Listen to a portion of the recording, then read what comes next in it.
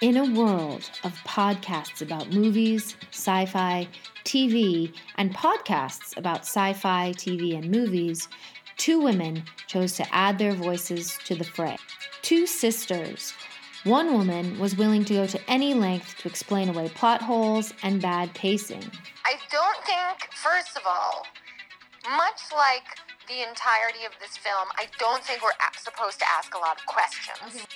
The other, though, had no such sympathies. Oh, hate it. I hate it. Together, they joined forces to highlight the good, the bad, and the truly bizarre. This is See You Next Week in Space.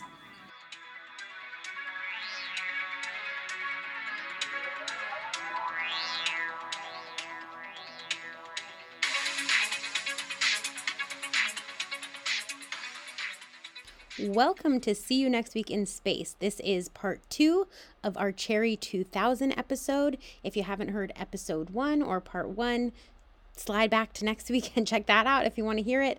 We are joining ourselves back in the desert. And spoiler alert, it is all downhill from here, folks. Enjoy. So then they drive through the desert for quite a while, and they eventually get to a place to rest. That looks like some sort of an abandoned something. I don't really know what. And that's when we get the exposition dump about the plan to find Cherry, that they're going to go to this robot graveyard, that they have to go at night, that there will only be a 15-minute window to find a Cherry, and that's kind of all they've got. And Sam is like really eager to get his robot wife back. So he's like, why can't we go right now? And she's like, we really have to go when it's dark. Trust me on this one. So she's like, so right now it's like broad daylight. We're at this area that's safe. I'm going to sleep. You should sleep too. And then we'll get going once it's dark again. What actually happens though is Sam, again, kind of creepily listens to Cherry's voice on her chip, and this one, isn't this the one that like is like some kind of weird sexual encounter that we hear her voice saying stuff? Yeah, I think so. And even though E said she's going to sleep, she actually overhears this, and Awkward.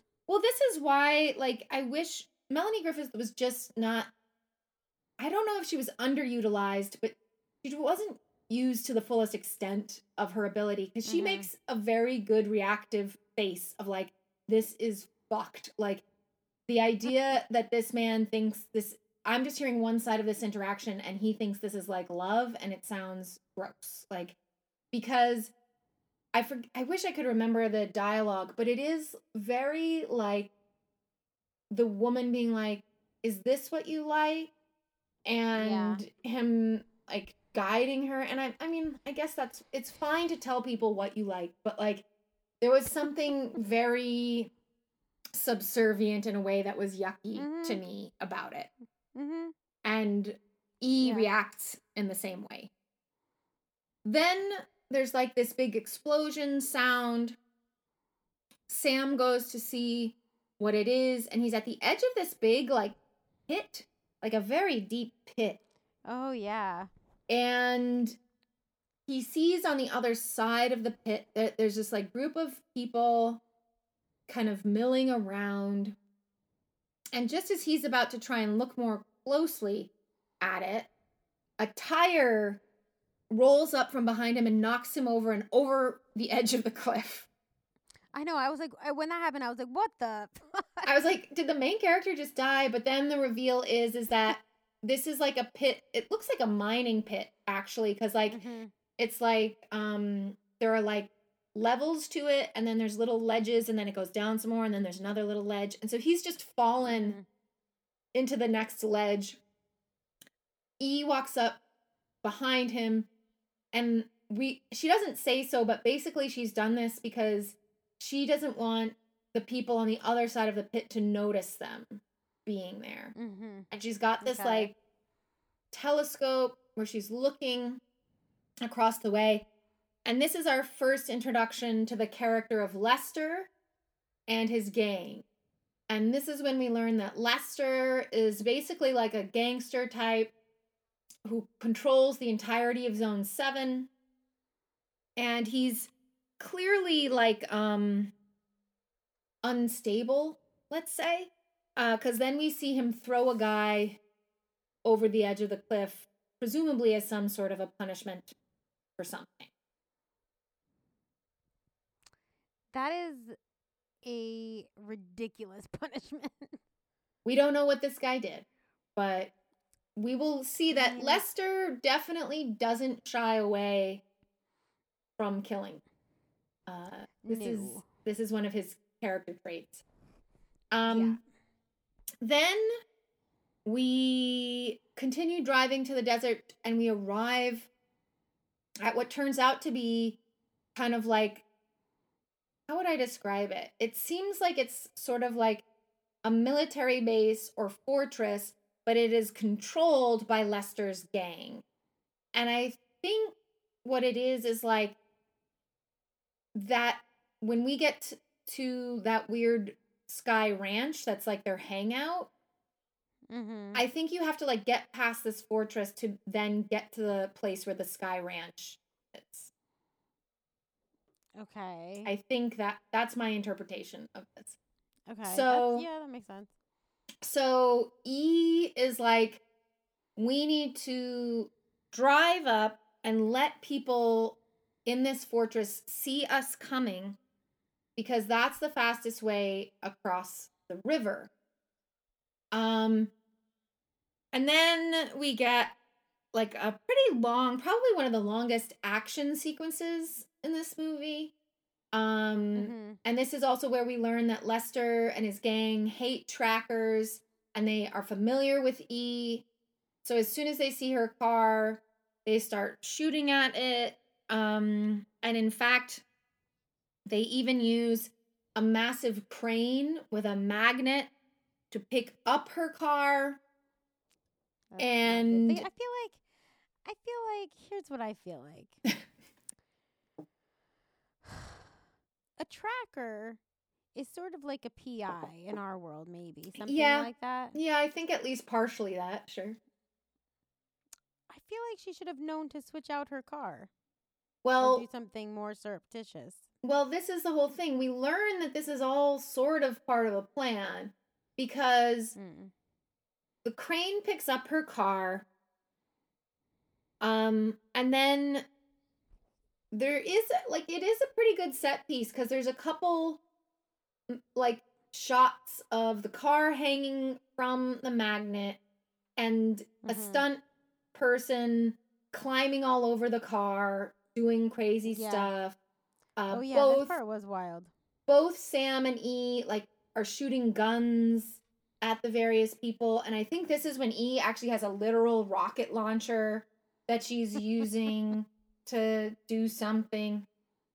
So, but she says in the context, as they're doing this shootout thing, she's like, I've done this on purpose to cross the river.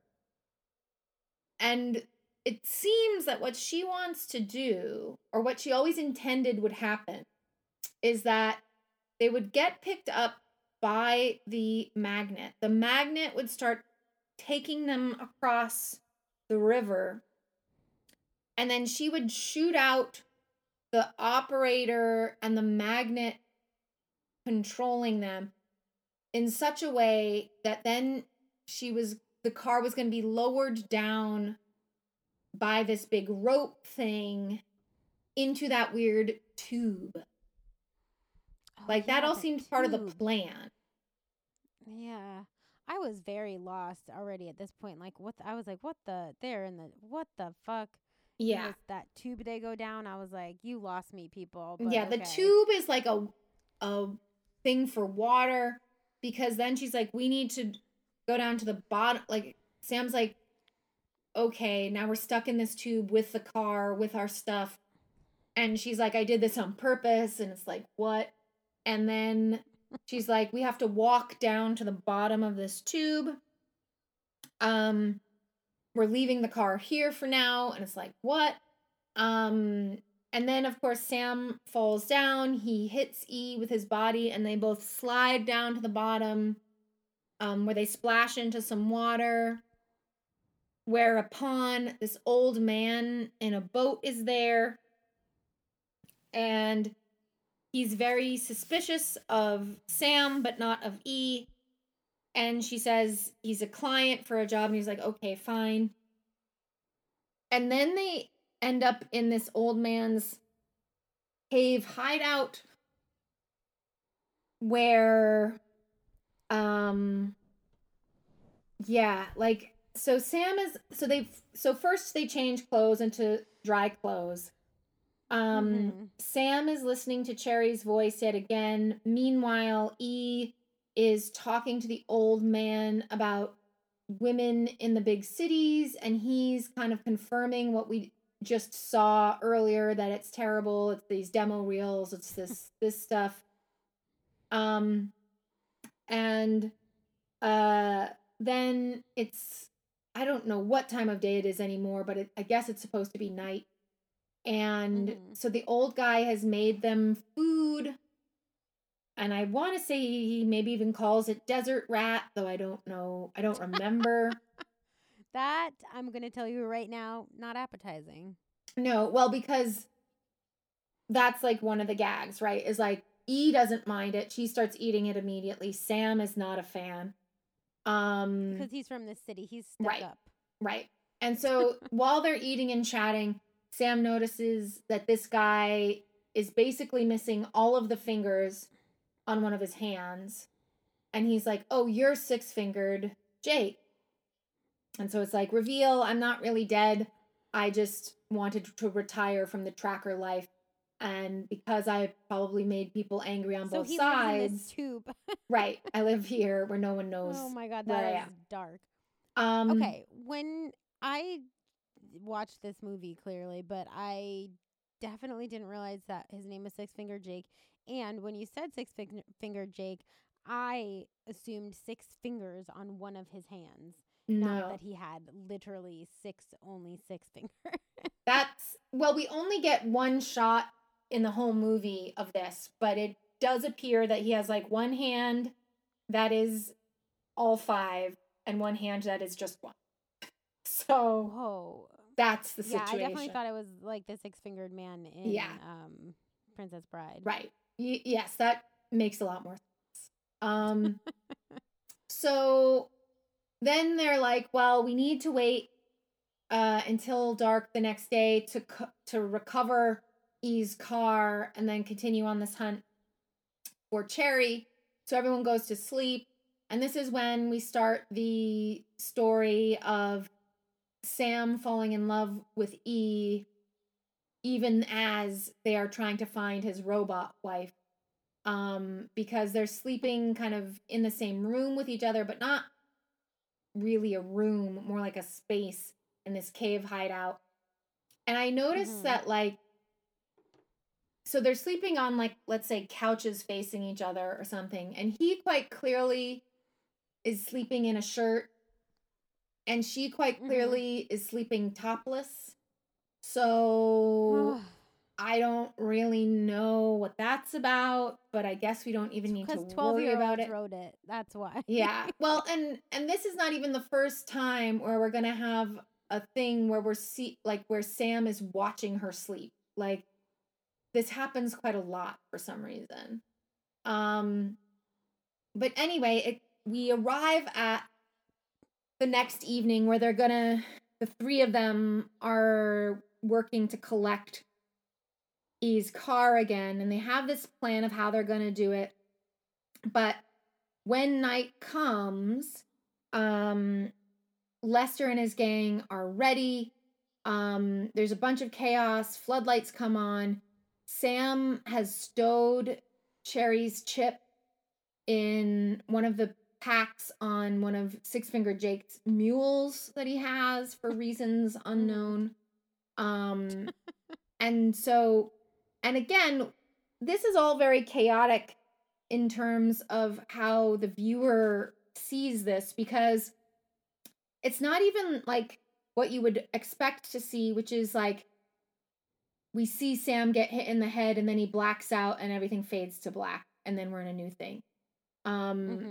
We see like the floodlights come on and then there's shooting from the fortress and then it's literally like a smash cut where then we're looking at something called Sky Ranch. And that I think is the first image, is that lighted up sign that says Sky Ranch. And then Sam is waking up by a pool in the desert. He's in totally different clothes. And when he wakes up, this woman walks up to him in this weird like silver suit, which I'm not sure why she's got that on. And she takes her like helmet off and gives him this like long kiss. And all of a sudden, Sam is like, Elaine, what are you doing here? And I'm like, wait, what? Who's Elaine? And who is she to this guy? And then she's like, oh, no, my name is Ginger. I've changed it to Ginger since I moved out here. And so they never fully flesh this out, but I think that Ginger is like an old girlfriend or an old friend who used to live in the big cities and then somehow found her way out to Zone 7. And most importantly, she's now Lester's girlfriend in this situation. So she's really happy to see him, like this blast from the past thing. And he's like, what happened to the other people I was with? And she was like, oh, I'm so sorry. You're the only survivor. So now it's like, oh shit, like I'm all alone. Cherry's chip is missing. Kind of, what do I do? Lester and his gang drive up and they're towing E's car. And acting really irritating. But then Lester comes up, gives Ginger a kiss, and then Ginger's like, oh, meet my friend Sam. And Lester is weirdly like convivial with him and is like, oh, welcome, glad to have you. And I was like, what?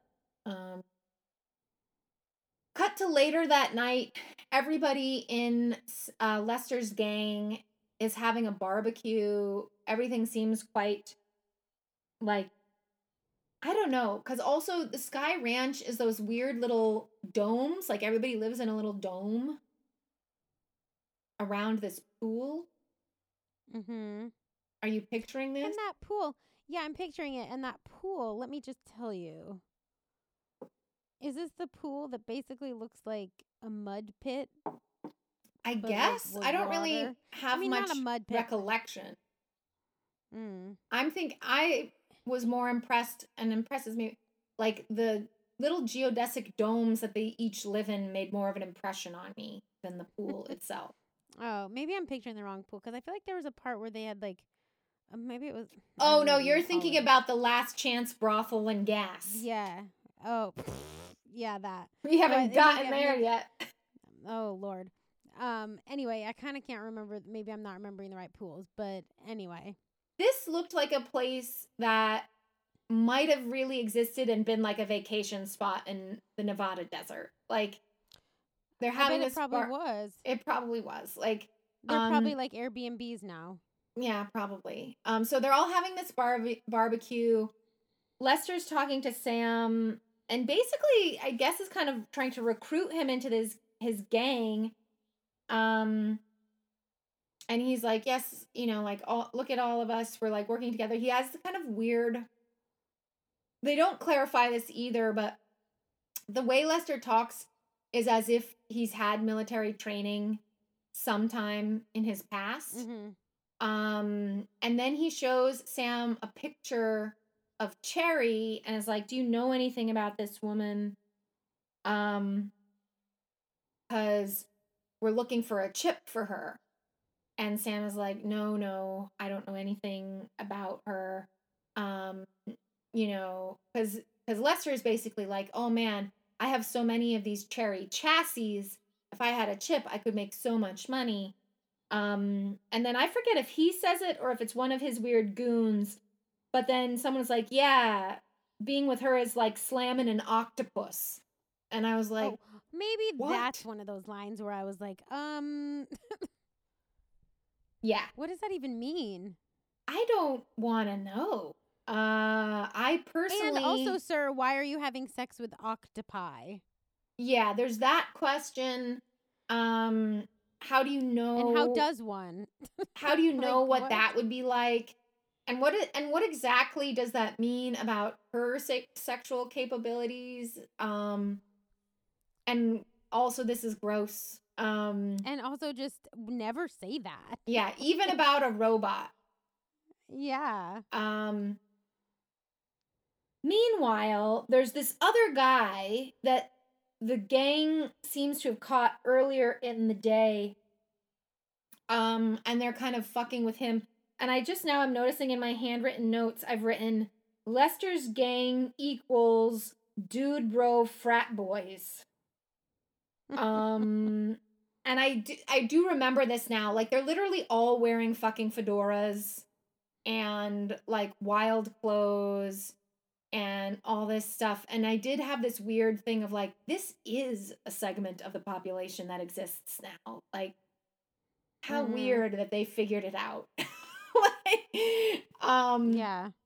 So, needless to say, though, this tracker that has somehow ended up in their midst, he's trying to pretend that he's not a tracker, but they don't believe him.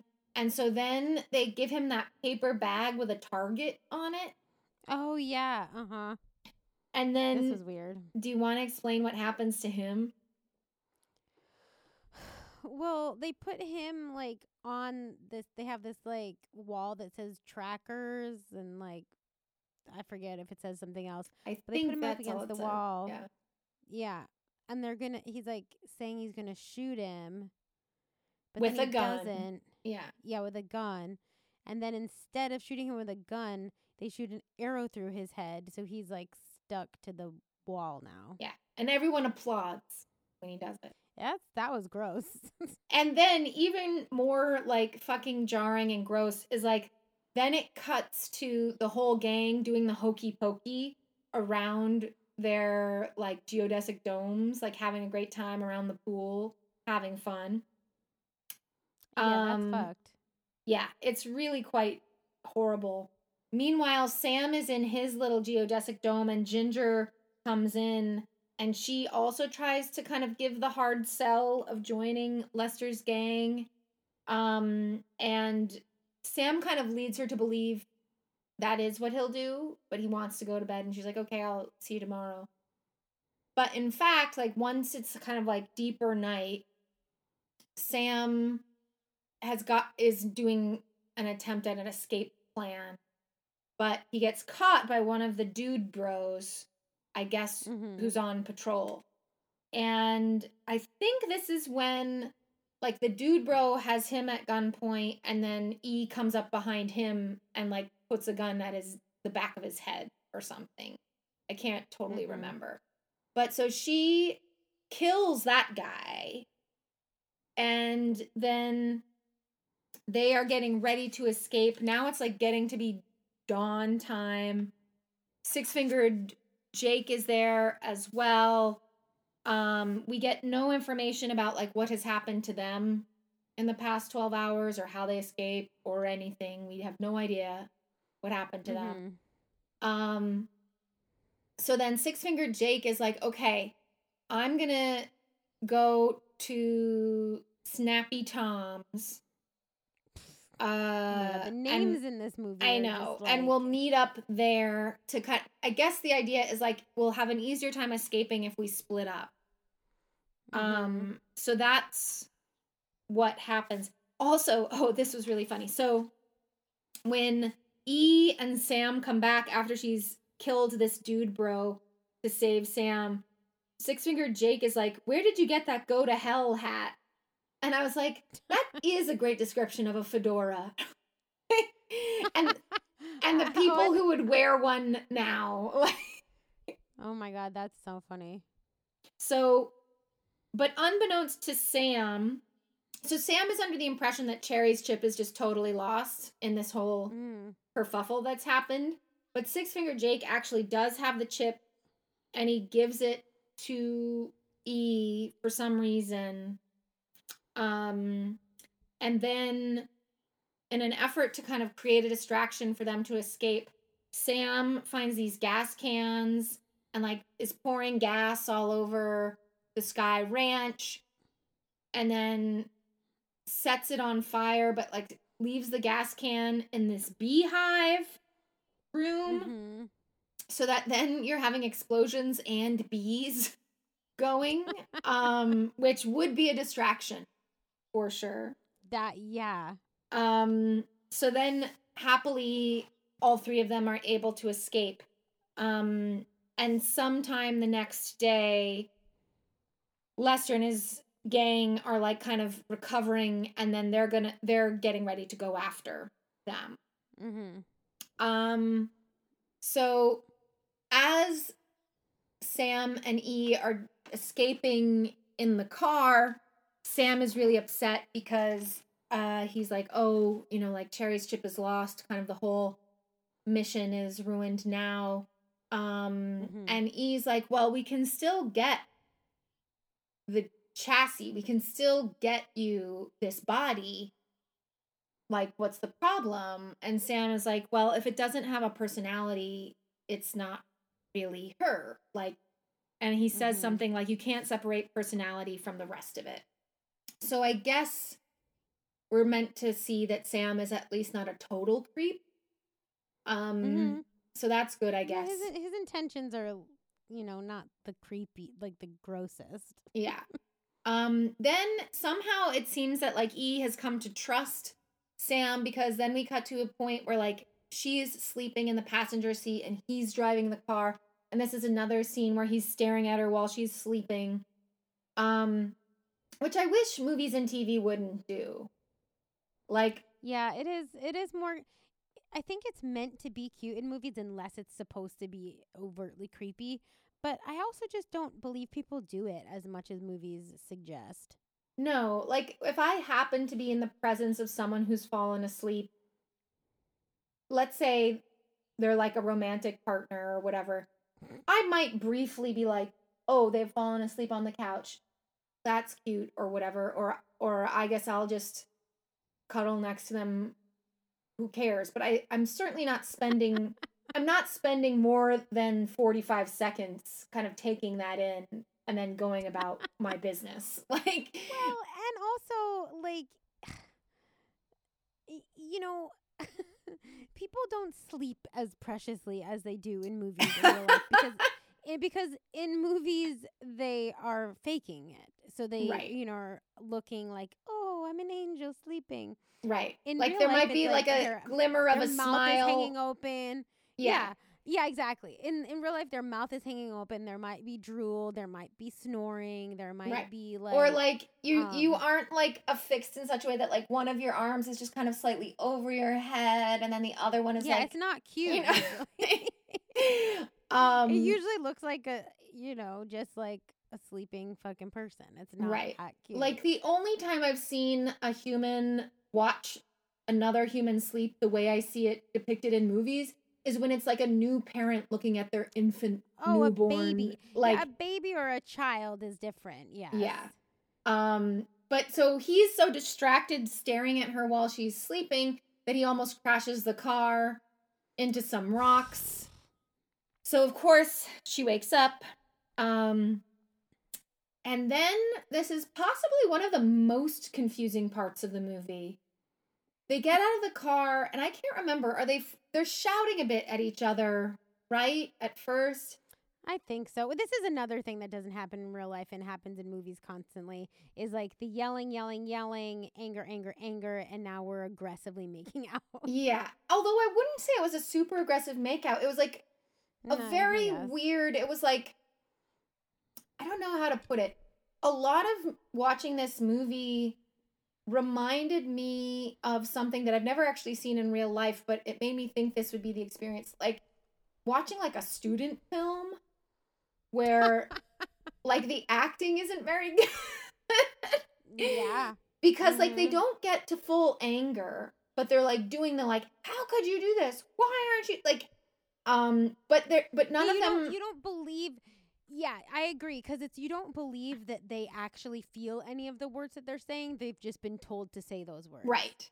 Is And that, I then feel like that's maybe what it is. and then like they're getting kind of physically closer and closer to each other. And then the change, because like normally when we see this play out, the heat of the anger is palpable. And so Yeah. that as the two people get closer and closer to each other, and maybe they're even shouting in each other's faces where like one person's pushing their face in and the other person's like leaning back, like Yeah. really getting in there. And then there's that kind of quick change, and then we're making out. Here, Mhm. though, the anger never gets hot enough, and it peters out very slowly to then slowly build up to this very, like, actually, if I remember correctly, kind of a kiss that looks sweet and nice, Mhm. but like, I don't know, the whole thing is just puzzling. Because then they have this sweet kiss, and then you're right. Then they go from that to like, oh yeah, I wrote this down. Okay, so they kiss, and then my handwritten notes I have here. He moves to her neck and shoulder very fast. Like it's like one kiss on the lips, and now He I'm loves that freaking neck and shoulder jazz because he was doing it to the Cherry Girl too, where he's like oh taking her. Do you remember? Like he was yeah. like taking off her like shoulder. He likes the Yes, neck you're and the right. shoulder. You're right. Is that also supposed to tell us that he's like romantic somehow? No, Okay. I don't. I don't. I mean, I'm saying no because I don't. I don't find that to be that. But no, I find it to be like that's a move that he has. Yeah, that might be right. So they do that, then they really ratchet up into like more aggressive making out. He also really seems to not only like kissing someone on her neck and shoulder area, he also seems to like get her horizontal so he can be on top of her quite quickly because he puts her onto the hood of the car. Yeah, that's uncomfortable when you say it Yeah. like that. I know, but like how else can No, I you're describe? right. No, I'm not saying. No, I'm not. It's not an indictment of you. It's just like, yeah, it's maybe he's not as uncreepy as we thought.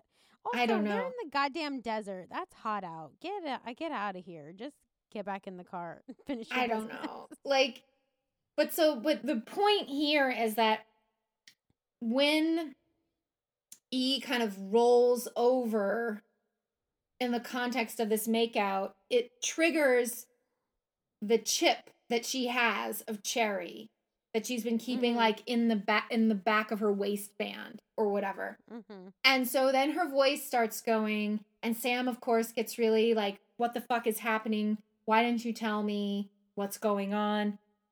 And E is basically like, I don't really know. I don't have a good answer.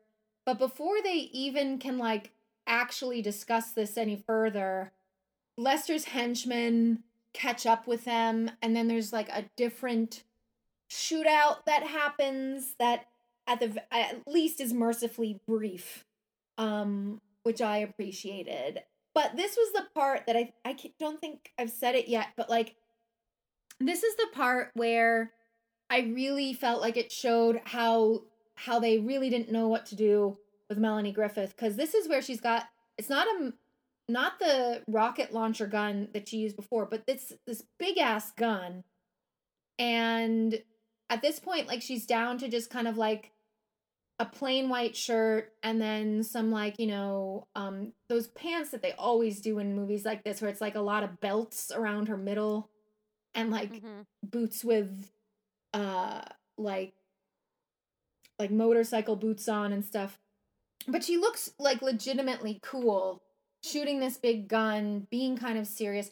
And I like saw a glimpse of like Melanie Griffith could have been an interesting action woman. Like, she's convincing me in this, despite the fact that she has this very soft voice and, like delicate look about her. She's convincing me in this. And it's too bad nothing ever happened here, because I would be interested in whatever she could do as an action star. Yeah. But anyway, they managed to escape from the henchmen, and then they end up at Snappy Tom's Last Chance Brothel and Gas. And this is where they're meeting back up with Six Fingered Jake. And then this is also where, like, they're walking around this kind of set of tents, I guess, and like warehouses in the desert. And this is where this is that pool that looks like a puddle. Yeah. Yeah. And they're in this like warehouse place, and I did kind of like this like drop it gag where, like, I think Sam gets caught by Randa, and she like holds a gun on him at his back and says, "Drop it." Yeah. And then and then E walks up behind her and says, "Drop it." And then Snappy Tom walks up behind her and says, "Drop it." And I think he even emerges out of an old refrigerator or something. Yeah. And He then does. Six Fingered Jake comes up behind him and says, "Drop it." And then they all kind of like I was turn. like, okay, there's no one else in this movie. Stop. I know. And then they all like turn and kind of do that 80s laugh of like, ha ha, what a funny bit this is. We all got each other. And Snappy Tom and Six Fingered Jake are friends, so they're like, "Oh, okay, you, ha ha." And so I don't really notice that they fully explain their plan to Randa and Snappy Tom, but they somehow find it out anyway. E is looking around at the stuff that Snappy Tom has and discovers this plane that is in disrepair and out of use, and she's like, "This is what we can use to fly to the robot graveyard." And Sam is like, "No, this plane definitely can't be fixed." And also, there's just this throwaway line, because earlier in the movie, at one of the various shootouts and whatever, I was thinking to myself, Sam really knows how to handle himself in these firefights and seems to be pretty good with a gun. What the fuck's happening? And then here is when he says, "I haven't flown one of these since the border wars." And so I'm like, oh, yeah. Oh, so he's a vet. That explains a lot. Like, that would have been, if we were going to have a flashback in the movie, that could have been a useful flashback. Maybe that would help us to understand why he wants to be in love with a robot woman and not an organic woman. Like, anything. Yeah. But I'm like, okay, so, but we don't know what border wars are. We don't know anything. That's just a throwaway line. Don't even think of it again. Then we get what often happens in a movie is Melanie Griffith is fixing a plane, and they're like, she really needs to look like she's been fixing a plane. So they have like one streak of oil across her cheek. Did you notice that? I forgot, but it's like I love movie and play dirt, shall we say? I love it. I think this literally funny. Looks as though what she did, like to have this be on her face in the way that it is, it looks as though she's fixing a plane, finds a place where oil is in the plane, dunks her on her face. dunks her index finger in it all the way, and then only her index finger brushes it across her cheek. Like, well, here's the thing. Like, it's so funny because I was in some plays and shows in my day where I had to be like an orphan or like somebody who was like a street urchin. And I do remember my favorite part was like doing the dirt makeup. And it's so fake looking, like, and looking back, it's like, who has that much dirt on their face?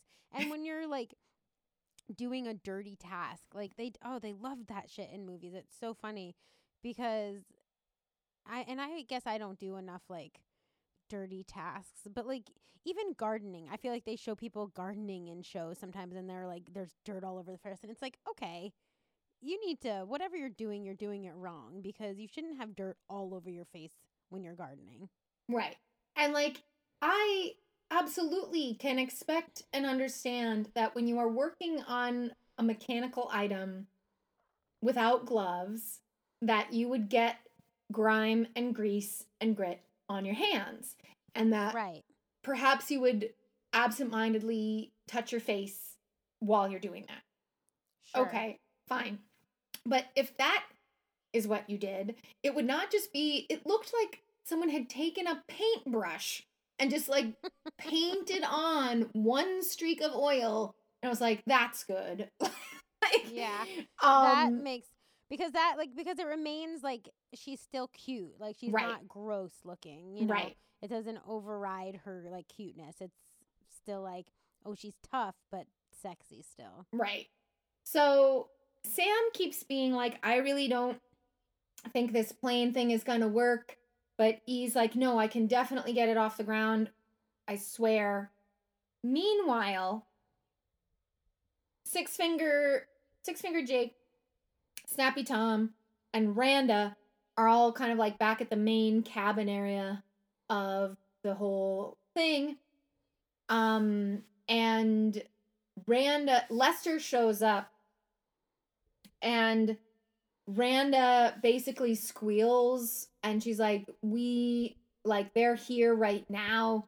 They're over in this other part of the compound. But as she's saying that, E and Sam are taking off in the plane that E has just fixed. So Lester is very pissed off. Somehow, this is where the order of things is a little bit weird, because Six Finger Jake also gets killed in this interchange. Like, Randa kills him. Oh, I think because he was trying to warn Sam and E of what's happening. So she kills him. Sam sees it. E is unaware. So,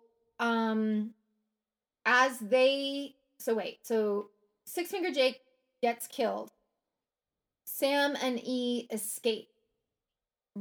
Lester is very angry about that. So Randa is trying to smooth things over and says, oh, like, really sorry, but like, well, at least we killed this one. And he's like, I wanted them captured alive. So that is not helping anything. And she's like, oh, well, I heard where they're going. They're going to the robot graveyard. So surely that you can just go there. And he's like, I guess. And then she goes a bit too far, and she asks him what's wrong with his face. Because after the firefight at the Sky Ranch, the next time we see Lester, he's got these weird, like, white splotches on his face.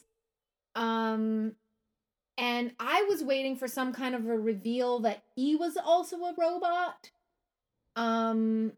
That never came. But so when she comments on the weirdness of his looks, he shoots her right in the head. God. So he's a real stable individual. Yep. Meanwhile, in the plane, Sam tells E about Six Finger Jake because she hadn't seen what had happened.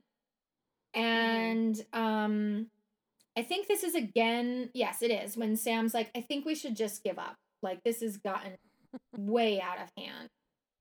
And this is when E's like, no, we have to keep going, because then otherwise Six Finger Jake died for nothing. And I was like, yeah, he did die for nothing.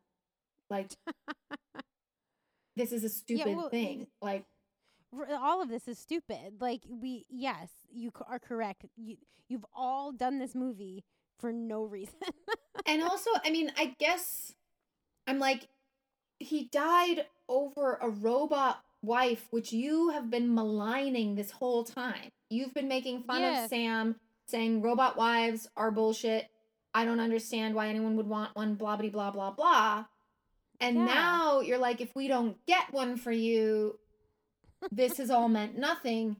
And I'm like, what? And then it's like, well, I guess it's like I always finish jobs that I take on, and that means something. I don't know. Yeah. But so then the reveal is we've gotten to the old robot graveyard, which turns out to be the old Vegas Strip. Which Love that. I did enjoy that as a concept. And in fact, what is interesting about the way they're depicting this is that the desert has kind of overtaken most of downtown Vegas. So all that we see is like little bits of the casino that are like tall enough to come up out of the sand. Yeah. And when they were flying over it, and when they first were walking into that landscape, in my handwritten notes, I have a real Return to Oz vibe. Like something about coming into this abandoned city or what, I don't know. And I was like waiting for those. Remember in Return to Oz, there are those weird like goons that are all on like don't roller even say it. skate. The wheel people, of course. I was waiting for something like that to show up. Oh, that would have been hell. Or like, if not that, then definitely some sort of weird like mutant people who like got messed up in the post-apocalyptic thing, and they like quote unquote live in this area, but they're all fucked up. Like I was expecting something like that. Yeah, I'm and glad they're like that didn't happen. They're weirdly territorial of the spot, you know, like yeah, I am a bit glad that didn't happen, but I was also a bit like, well, that's a missed opportunity. But nonetheless, so now we're this is the final set piece. This is the final kind of scenes of the movie. Lester and his gang are close on the heels of E and Sam, but because E and Sam are in a plane, they get to the robot graveyard first, and they walk to this kind of glass ceiling, that's skylight thing that's like sticking up out of the sand, and they break through, and they kind of they slide down ropes down into an old casino. And this old casino has all of these robots hanging in it somewhere. And As you do. And so again, I guess this goes back to the kind of the world that we're living in this like alternate reality, where probably the reason this is a robot graveyard is because this must have been probably a big fancy hotel and casino. And around the year 2000, that was a thing, like you could rent a room and get a robot. Because, and actually, yes, we know that because at the Glory Hole Hotel, the clerk says, "Do you want a robot?" And then we see one of the guests. Oh, I do remember that. Getting mad that their robot wasn't working. working. This thing is broken. Yeah. Yeah. So apparently, in this fake future past that we are not a part of, that getting a robot to go with your hotel room was equivalent to getting like those complimentary soaps and stuff. You're like, oh, let me call down to the front desk. I forgot my robot. Yep. Oh my God, how weird. So that's why they have all these, I guess. So they're down there looking for a Cherry model, and E is like, we need to be extremely fast about this because Lester's behind us. And so we need to find your robot and get the fuck out of here. So luckily they find a Cherry relatively quickly.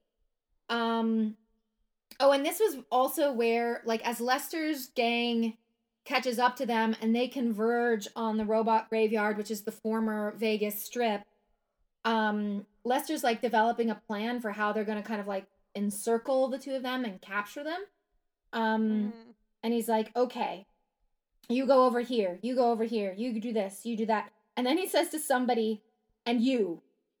Oh, and then he's saying to all of them, and don't break anything. And then he waits a beat and he's like, especially you. There was something about it that he delivered some lines in this very funny way. Like, earlier in the movie, he's upset about something and he's like, I'm feeling something I don't like to feel. I'm feeling anger. And there were various like weird things that he delivered where I was like, this is actually pretty funny. I wish this was more in this movie. Like, yeah, these moments that sort of work, and then it's like, oh no, now we're back to these everything moments that work. I wish there was more of these things in this movie where like it worked and it made sense and everyone was cool. Yeah. Yeah. Meanwhile, down in the kind of weird storage space where they find Cherry, Sam inserts her chip behind her ear. That's where the chip is, I guess. And as soon as he does that, she wakes up and it's the same Cherry that he was with before in the bubbles. Yeah. And I think she says like, "Hi, honey." And they kiss, and E's like, yeah, like, we don't have time for this reunion. We need to get the fuck out of here. And if I was not totally sure of Cherry's intellectual capacity at the beginning of the movie, it is real bad by the end, because she literally, in my handwritten notes, I've written, Cherry's dumb as rocks. Well, I mean, what do you expect? She's a robot. But I just don't understand, because if Sam has had Cherry long enough to develop an actual romantic love for her, and let's just say maybe the Cherry model starts out rather dim, but can learn over time. Because she does say that thing in the beginning of like, guess what I learned today? So, okay, fine. But then she seems even stupider in this scene than she was at the beginning. And so, yeah. And also, guess what I learned today? Even that, I'm like, so has she got the intellect of like an 8th grader? Like, what's happening here? Because then the remainder of the there's not many minutes left of this movie, but whatever is left with Cherry, you're just like, oh my God, she's an idiot. Like, and maybe the point is then to show, because like the whole movie long, E is smart and capable and fun and funny. And then it's like, now Cherry, this thing that Sam has been waiting for this whole time, when it's revealed kind of the fullness of what she is, it's like, oh, she's hardly anything at all. She's dumb and she can't figure anything out, and she's very dependent upon you. Like, yeah. Because then, as they're trying to escape, of course, Lester's gang is kind of descending upon them. There's a big shootout, and Sam keeps being like, you gotta get down. And she's like, honey, how come we can't like rent a movie? And you're like, do you even see what's happening around you? Yeah. What's happening? But they do manage to get back to the plane, the 3 of them. But unfortunately, now with 3 people, the plane is too heavy to take off. So he's like, I'll jump off. Don't worry about me. I'll be fine. And he's like, no. And she's like, no, really, it's fine. But he insists that it'll, like, don't do that. But then he starts trying to do something to get the plane to take off. And then it does start taking off.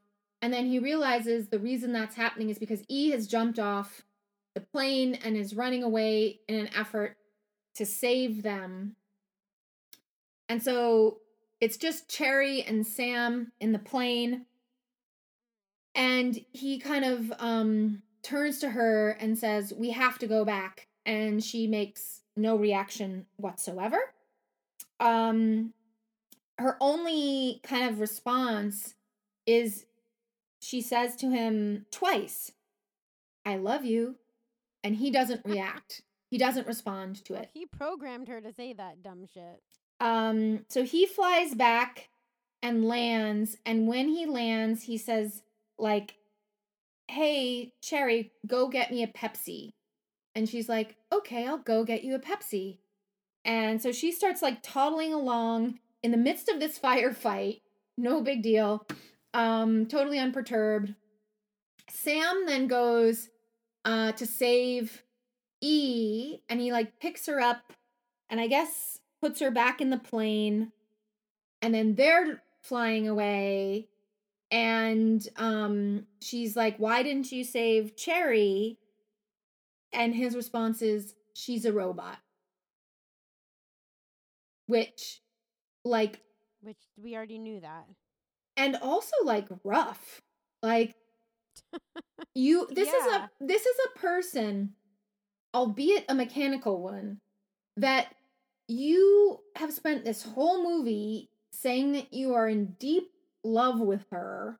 Like he regularly says like romantic love, that he's romantic. That's why she's appealing to him, because she gives him that romance feeling, which I guess is not possible with the organic women in his city, right? Like, but all of a sudden, seemingly, it's like, not only does that time spent with her mean nothing to me, like, I will abandon her after having revived her only 2 minutes ago.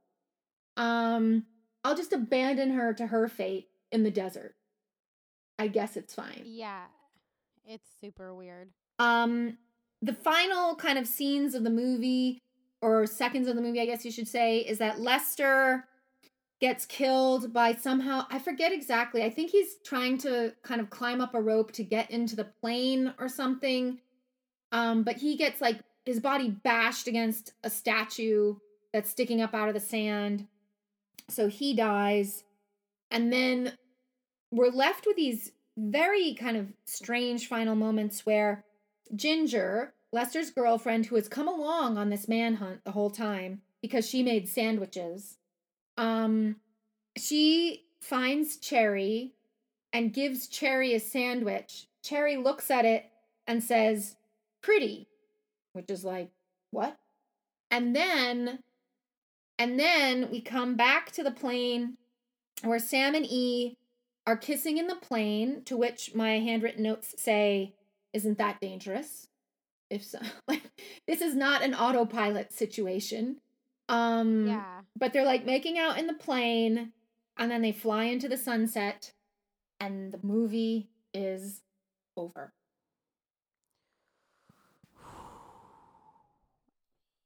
It's a journey. I'll say that. It's a journey, and if I'm honest, as I said at the beginning, none of it needed to happen. Yeah, it's a very unnecessary journey. Although like, it's a journey. I mean, I get it that these two come together because of it. Right. But like, fuck that. Who cares?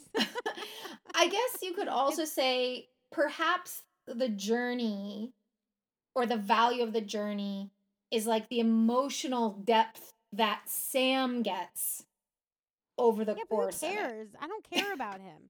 Like, that's like, I mean, do you know what I mean? Like, I just didn't, it's one of those movies where like, I just didn't care about anybody. Yes. No, like, sometimes when we watch things, I'm like, there's not enough stuff happening for the time that we've spent in this world. Or sometimes it's like, there's too much stuff happening. I can't figure out what's important and what isn't. In this case, I think probably the right amount of stuff happened. Like, I wasn't finding myself getting bored of scenes like I sometimes do. But there wasn't like a clear enough point of view, I guess is maybe the way to say it. Like, nothing was ever committed to fully in this movie. So that's why, like, we don't commit to giving Melanie Griffith enough screen time, because there's like parts where she's just absent, like from screen and from story. And if she's supposed to be this kind of focal point to help Sam make this emotional realization, then I think we need to like have her around more. Yeah, I don't see why he, besides like a couple moments of him watching her sleep and like things like that, like why did you fall in love with her? Why did you abandon this, problematic yet thing that you were searching for the entire ass movie? Like, right. And again, if we're to believe that Sam has this like genuine conversion where it's like, oh, I was in love with Cherry because really of like maybe these more kind of like puerile, childish reasons. But now I'm in love with you because of your complexities. Well, cool. That's a cool story, I guess. But like, there's not enough commitment to that either. There's not enough commitment to it being a romance set in a dystopian future. There's not enough commitment to like, could this be made to be funny? Like, or is it meant to be serious? Like, it's kind of all the things and nothing at once. Which I guess is why, going back to what I said at the beginning, it was hard to figure out how to market this thing, because it's like, who is this for?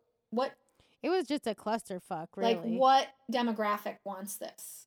And who can we pitch this at? Like, yeah, it's just a shame because, again, like, I think especially, like, it really would have been interesting if this had been done maybe in a different way and then launched Melanie Griffith into some sort of action star. That would have been interesting. I would have been intrigued by that.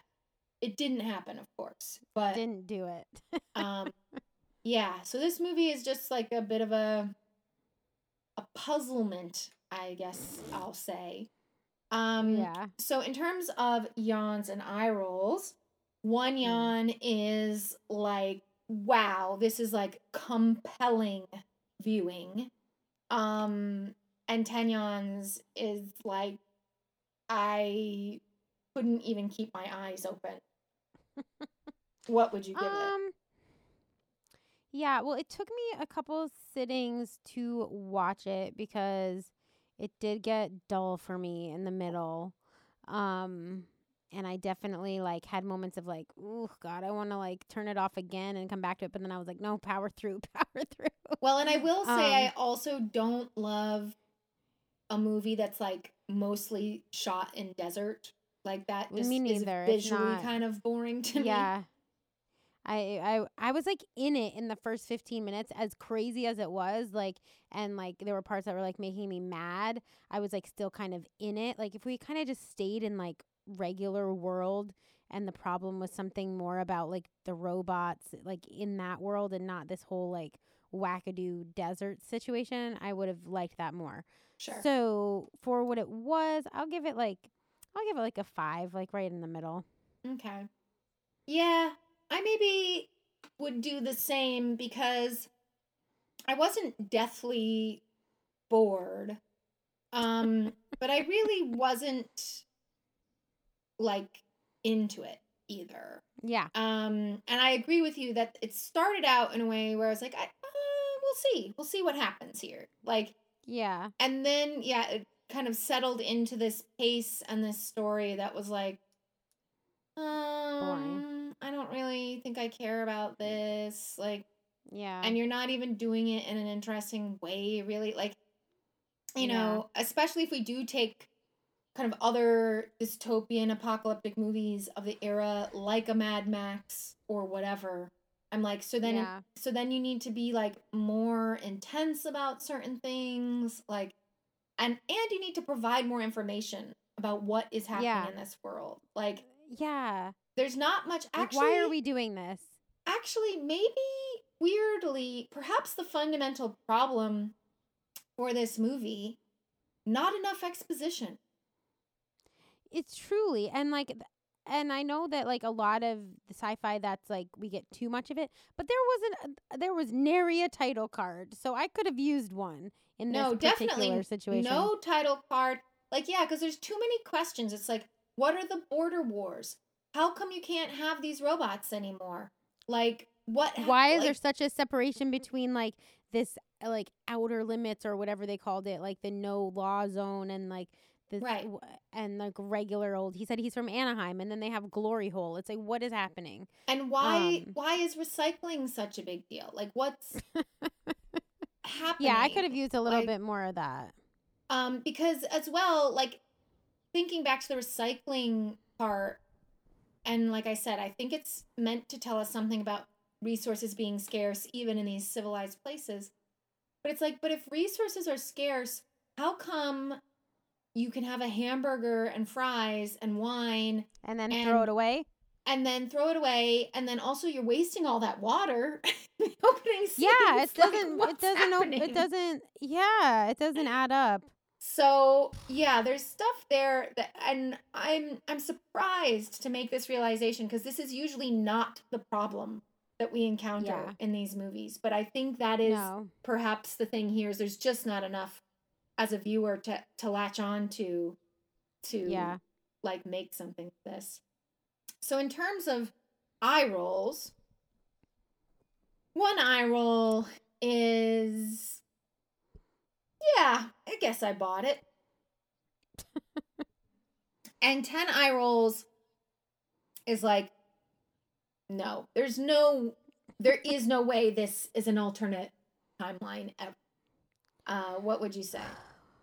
Well, to quote the director, nobody who saw this movie seemed to hate it or anything. So I'm not mad. Like, this one didn't make me mad the way some other things do. The one we watched last week like made me mad, and Oh, yeah. The Cell made me mad. This one, like, I didn't really know what was going on, but I wasn't mad about it. I guess because we're on Earth, so I was like, I'm more able to like cope. But I still would say, like, eye roll wise, like, there was a fair amount of like, what the hell is happening for me. So I might say 6 or 7. Yeah. I think for me, the eye rolliness of it wasn't like the just baseline story necessarily, but the like repeated and like egregious sexism that was just like, Or that. Yeah, that's like true. happening all the time. So I maybe would Yeah, even that's go true. as far as an 8 on that. Yeah. See, that's true. And I kind of forgot about it because it got boring for me and I like checked out a little bit. But like at the beginning, I was like really in it for the sexism, meaning like I was not in a good way, but like I was like, whoa, this is intense. I'm like, I was in it, like tuned in to like, wow, this is weird. Yeah. Not like in it, like go sexism, but like, Yeah. Yeah. Yeah. I mean, kind and of started tuning it out after a while. And I fully understand that like times have changed, and I wouldn't even say this is like, but it was what written is- by 12-year-old boys. Like, yeah, I was that's the saying thing. to Is you- like, this isn't like, oh, this hasn't aged well. That's not really what's happening here. No, it's very juvenile. Like I was saying Yeah. this to you when I was watching it. Like, again, especially the first 15 minutes, I was like, it just feels so needlessly horny. Like, Yeah. for just no reason. I am very surprised there wasn't any boob shots in this movie. Actually, now that I say that, because Well, I think it's it such was a- the 80s. Right, but I think it's a PG-13. Let me just double check. Yeah, it's a Am I not sure? Is it PG-13. PG-13. I mean, I don't really know where the line is. I don't either. But I have a feeling that perhaps the reason we don't see any boobs in this is because of PG-13. I thought they were going to be like they're robot boobs. They're not real people boobs, so it's okay. Right. Yeah, for all the horniness, it was also kind of like weirdly modest at the Yeah. same time. It was tame. Like, it didn't show a lot of stuff, but it like, well, and that's again, 12-year-olds were writing it because right. like they say a lot of horny things, but we don't see the horny things necessarily. Right. No, it's all like kind of alluded to Yeah. without ever actually letting us know anything. Because even the like the Yeah. one big makeout scene at the beginning, when I watched it, I was like laughing because I was like, Well, because it's so ridiculous. They're in those goddamn bubbles. It's just like, like I hate that like idea in movies where like that's another thing that people do in movies that I don't buy in real life. Like, I am not a neat freak. I am not somebody who like, but there's some practical things. If you are knocking everything over in your house, there's shit all over, like there's bubbles all over the floor, you're gonna fucking stop and deal with that situation. You're not gonna Right. keep going. Right. Like, yeah, like I have definitely like had passionate makeouts, and maybe sometimes Okay. I'm not divulging more than that. And then maybe in the context of that, like you knock over a glass of water, or like, you know, something relatively minor, and you're like, I'll deal with that later. But like, You mean you've never like gone? Okay, I don't want to actually ask you this, so don't actually answer. But like, you've never like gone into like a room with a desk and like swiped everything off it across the thing and like thrown someone onto it. That's so funny that you mentioned it, because that was going to be one of my other examples of things that never happen in real life. Because I was thinking that exactly, as you that's were what I was saying it. thinking. Yeah. Yeah, exactly. No, like, just as with many things we've talked about, it's like whenever a party is depicted on screen, or a teen dance, or it's like, if anything even remotely like this happens in real life, it is like, this is the 211 version of that. Like, Yeah. because people don't do things like this in this way in real life. Like, it just doesn't happen. Sometimes I question, like, maybe I'm just boring. Maybe other people are crazy like that, and maybe other people are like just more passionate, or like, you know. But I really that was a situation that was happening with those bubbles and that soap. Like, and clearly there were consequences. The rest of the goddamn movie that we had to watch was the consequence. No, like, yeah, I can't speak for everyone in the world, but I would say at the point where it was getting to be inches of water on the ground and more water is pulsing out onto the floor, so crazy, that 90% of humanity would have been like, this is really great, but let's pick this back up let's fix this for a second. We at the very least need to turn off the water, and then we can get back to making out. And then if we really need to, because we can't wait till and then we'll get the shop back to suck up all the water after we make out. Like, fine. But we need to get you out of the water because you are a robot. Like, okay. Because as a homeowner, well, I'm not a homeowner, but what I know about being a homeowner and really just living in any physical space, that's serious water damage. And serious water damage is a fucking nightmare. So I don't know if that was like the first floor. I guess it was supposed to be the first floor, but if that was going into the basement, are you fucking kidding me? That's a disaster. That scenario in particular, I'm like, yeah, I feel strongly that at least 90 to 95% of the human population would be like, uh-oh, I'm noticing something. Your home is flooding. Your home is flooding. And you're just going to like keep going. Whether you're a robot or not, whether your partner is a robot or not, your house is flooding. Right. You need to figure that out. Correct. So finally, did you like this movie, and would you recommend it? I don't know. I didn't hate it. I don't think I liked it. I think, would I recommend it? Here's what I'd recommend. The first 15 minutes. Yeah. The first 15 minutes are kind of fun. Just in a funny way, because I don't like, it's not actually like good. It's crazy, but it just gets boring after that point. So I would say at that point you've gotten the gist. Yeah, I would say watch like even maybe the glory hole scenes, like through that. And then once you're in the desert, you don't need to watch it. Once you're in the desert, it's all the same the entire rest of the time. Yeah. So don't even bother. But yeah, that's what I would say.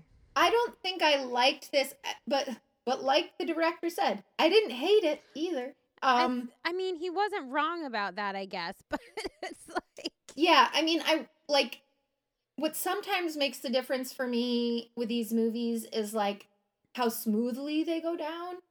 And this was definitely that. Like, I wasn't like, oh boy, I'm confused, or oh boy, this, or something. Like, it all like just passed before my eyes fairly fine.